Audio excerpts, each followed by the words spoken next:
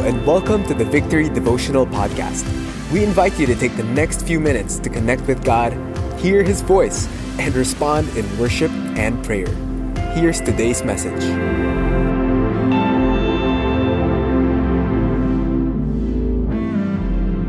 Father, we thank you that you are looking for worshipers who will worship you in spirit and in truth. Lord, may we be that kind of people, O God, who desire you above everything else, and who will lift not just our voices, but our hearts to you. Father, continue to renew us in your presence. Allow us, Lord, to be strengthened in our faith as we hear your word and believe and walk in it. In Jesus' name we pray. Amen. Amen. We are continuing our study and reflection, rather, on the book of Hebrews, in particular chapter 7. And I want to continue where our preacher yesterday left off. And let me read Hebrews chapter 7, verse 20 to 22. And it was not without an oath. For those who formerly became priests were made such without an oath. But this one was made a priest with an oath by the one who said to him, "The Lord has sworn and will not change his mind. You are a priest forever." This makes Jesus the guarantor of a better covenant. Now, in review, the book of Hebrews was written to encourage the Jewish believers to not throw away their confidence in the promises of God, even as they were going through, unrelenting persecution, if I could put it that way. And see, the temptation, because of that, the difficulty they were facing, was for them to turn back to their old religious ways in order to be justified before God. The Old Testament covenant law that the Jewish people walked in was their righteousness. But now that, as we know from the study of Hebrews, Jesus came in to bring a new covenant, and many of the Jewish people could not comprehend it because of their reliance upon the works of the law to make them justified before God. This is probably what you've been hearing in the last few days, or however long we've been on this particular book. And so, when you're going through difficulty, how do you stand firm in the faith? And that was what the Jewish believers, in particular, these were not Gentile believers, but Jewish believers who were going through persecution. That's why the book title is Hebrews, isn't it? Addressed specifically to them. And of course, it still applies to us. Now, the biblical author, he's not identified, he's helping them understand the certainty of receiving the deliverance of God because of the ongoing priestly ministry of Jesus Christ on their behalf. Now, you may have heard this already, as I said in the previous teachings, but it's important for us to understand the role of a priest. What was a priest? A priest in the Old Covenant had an important responsibility. The priestly system and the sacrificial system was instituted by God to the Israelites after they were set free from slavery in Egypt. If you recall that, when they were in Mount Sinai, the Lord spoke through Moses and gave them the terms of their covenant relationship with the Lord. And one of that was a sacrificial system which needed a priest. And what was a priest? A priest was a person chosen by God and appointed to the service of God by representing the people to the Lord. You can make a distinction between a priest and a prophet. A prophet represents God to the people, isn't it? He usually spoke to to the people, what the Lord was speaking to him. A priest, on the other hand, represents people to God. And the priest would present sacrifices and offerings acceptable to God, so that the people of Israel would be allowed entrance into His presence. In the temple system, and the temple system that was set in place. It was a tent at first, then became a temple. Why is this so important? See, because the point was, because of sin, people could not just approach God, and God could not relate with the people. There needed to be a mediator, a go-between, a bridge. And I think we all understand the concept of a bridge and a mediator, isn't it?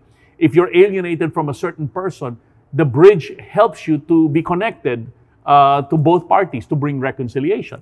And so that's what a priest does. In fact, the word priest in the Hebrew word is related to the word to draw near. That was the privilege of the priest, to draw near to God. And not everybody had that privilege. Actually, they had that initially. They were going to be a kingdom of priests. If you read Exodus chapter 19, but because of the sin of idolatry, they disqualified themselves, and so the Lord had to choose the Levitical tribe, the tribe of Moses, to be the priesthood, and that's where Aaron's priesthood came from. So this is something that, even if you're not familiar, it helps us to understand the role of the priest. The priest was the mediator. He was the go-between between God and the people, so that they could have continuing relationship with God, and they could receive, have access to Him and receive His blessing. Now, there was one problem with the Aaronic priesthood. They would die eventually. And so it was always a continual replacement. And so again, it's a complex system. But the point is, if the people needed forgiveness of sins, that's what the priest would do, is to offer the sacrifices on their behalf and bring the blessing of God. The priest had to continue to do his ministry. Well, guess what? When Jesus Christ became on earth, he became, by God's appointment, by virtue of His sacrificial death. So that's in Hebrews chapter 2, verse 17. He says He made propitiation for our sins. Propitiation means to appease the wrath of God. And we have to understand, sin brings God's wrath and judgment. God is a God of love, but He's also a holy God. And we cannot presume that because He's a loving God, that He will tolerate sin. No, that's what sometimes we misunderstand the love of God. God's love and God's holiness are not contradictory. They're equally infinite in Him. And so what Christ did on the cross was to satisfy the justice of God and the holiness of God by taking our sins upon Himself, and so that we could be cleansed and forgiven. But you know what? It wasn't just what Christ accomplished. Not only did He offer Himself as a sacrifice, but you know what happened after He rose again from the dead?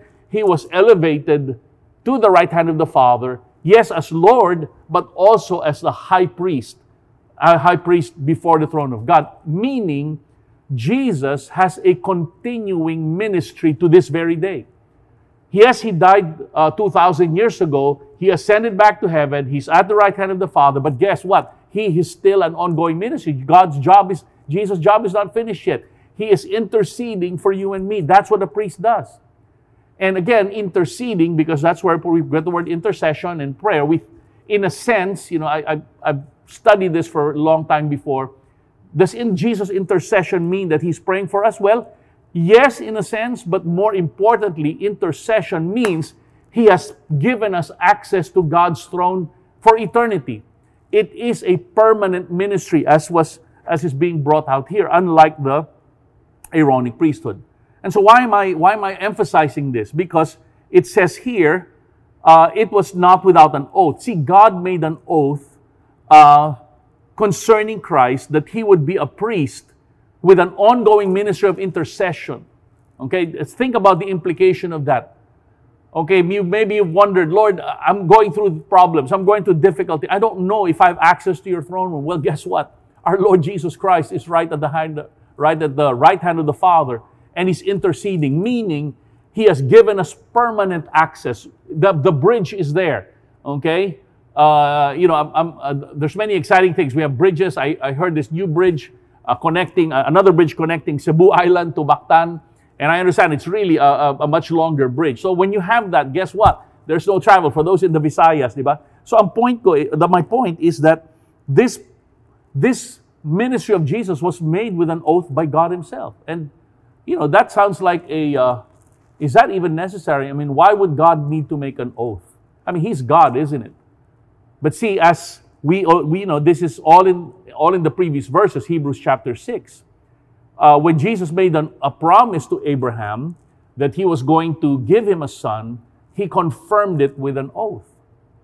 In fact, I think by that time, Isaac had already been born, and He tested him by having him give his son as a sacrifice. Of course, at the last moment, the Lord prevented him from sacrificing his son. And then now I know for sure that you worship no other God except me. And so He made an oath, a promise, that your descendants are going to be great. So, isn't that isn't that surprising about our God, that when He makes a promise, I mean, we can take His word for it, isn't it? Because He's a covenant-making God, as the Bible says here. But the point is, by making an oath, He is ascertaining, if you will. He's certifying. He's making sure that He's accountable to keep His promise. But as you see in Hebrews 6, usually when people make an oath, they swear to someone. They give an oath to someone who is someone greater than them, so that they become accountable to that person. Well, as Hebrews 6 says, there's no one greater than Himself, and so He swore to Himself. He made an oath to Himself. Is that how serious God is with keeping His promises to His people? And I believe it is, because He wanted to make sure that the people who were going through difficulty, going through that time of persecution, as we say, that's as we read in the text, He was telling them, if you recall, remember, these were Jewish Christians. These were not Gentile believers. They were Jewish, so they understood their history. If you recall, He was basically telling them, if I was faithful to Abraham when I told him this promise, how much more faithful am I? Yes, because I made an oath, but because of who it is that mediates between us and God, and that is the Lord Jesus Christ. And that's why He says here, and I want to end with this thought, it says here, this makes Jesus the guarantor of a better covenant. A guarantor is someone who will ensure that if somebody gets a loan or enters into a contract and the person is not able to fulfill the terms of the contract or perhaps a loan, the guarantor makes sure that he will fulfill whatever that person is not able to do. And, a guarantor takes a risk, isn't it? If you've ever had a loan and the bank doesn't know you, of course, you can mortgage or you can put your assets up for mortgage.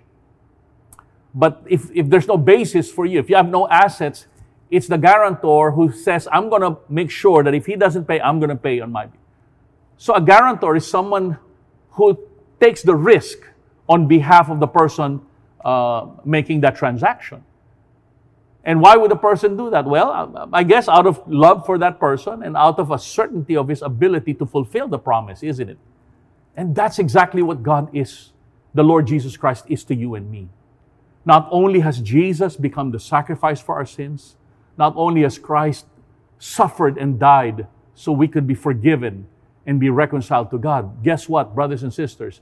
He is continuing His priestly ministry so that we can continue to have access to our Father in heaven every time we are in a point of need, every time we're in a point of difficulty.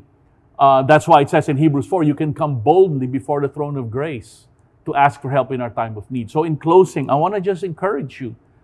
Let's take to heart what the Hebrews writer is saying. Jesus is the guarantor of a better covenant. In fact, the challenge for us more and more is this: as I've walked with God for many years, the Lord has shown His faithfulness to me, to my family, to the community that I'm a part of, which is our church.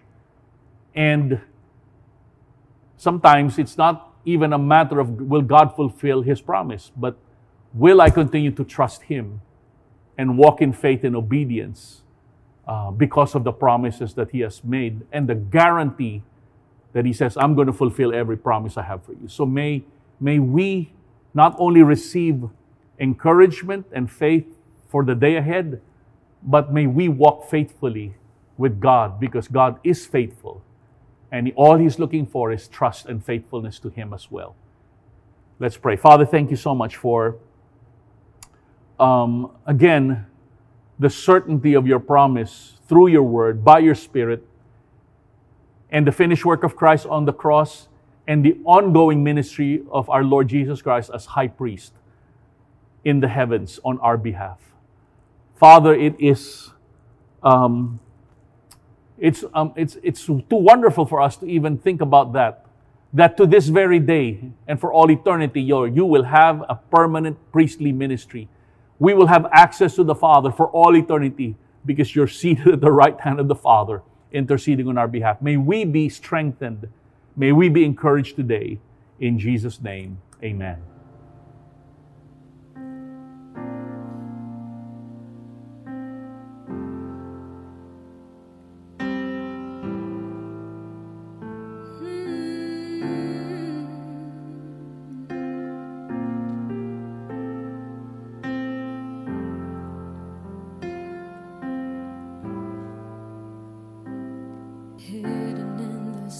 of you, steady hope we hold on to, covered in your confidence, no matter what we're going through. Arms of faithfulness so wide, your presence is our heart's delight. Even when we're feeling far, you satisfy. Nobody else will do. There is no one like you. This is true praise when we bring all we are. This is true love when we give all our hearts. This is true joy when we find we belong. This is true worship given more than a song. Humble in your secret place, longing, Lord, to see your face, calling us in rising faith, stirring up new hope again. God, you are our victory. We will live what we believe, unfailing truth that set us free, the greatest love we know, even when darkness falls. We hear your heavens roar. This is true praise when we bring all we are. This is true love when we give all our hearts. This is true joy where we find we belong. And this is true worship given more than a song. This is true praise where we bring all we are. And this is true love when we give all our hearts. This is true joy where we find we belong. And this is true worship given more than a song. In the chaos, in the pain, through the fire and the rain, we will sing and shout about our awesome God. In the valley, in the storm, through the desert of dry bones, we will rise and we will shout, you're an awesome God. In the chaos, in the pain, through the fire and the rain, we will sing and shout about our awesome God. In the chaos, in the storm, through the desert of dry bones, we will rise and we will shout, you're an awesome God. This is true praise where we bring all we are. This is true love when we give all our hearts. This is true joy where we find we belong. This is true worship given more than a song.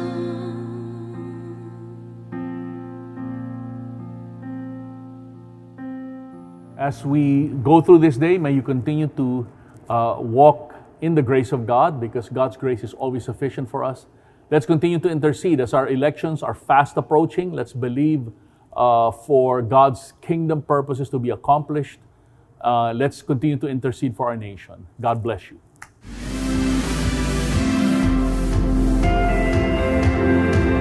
Thanks for joining us today. We hope this helps you build a habit of hearing from God daily.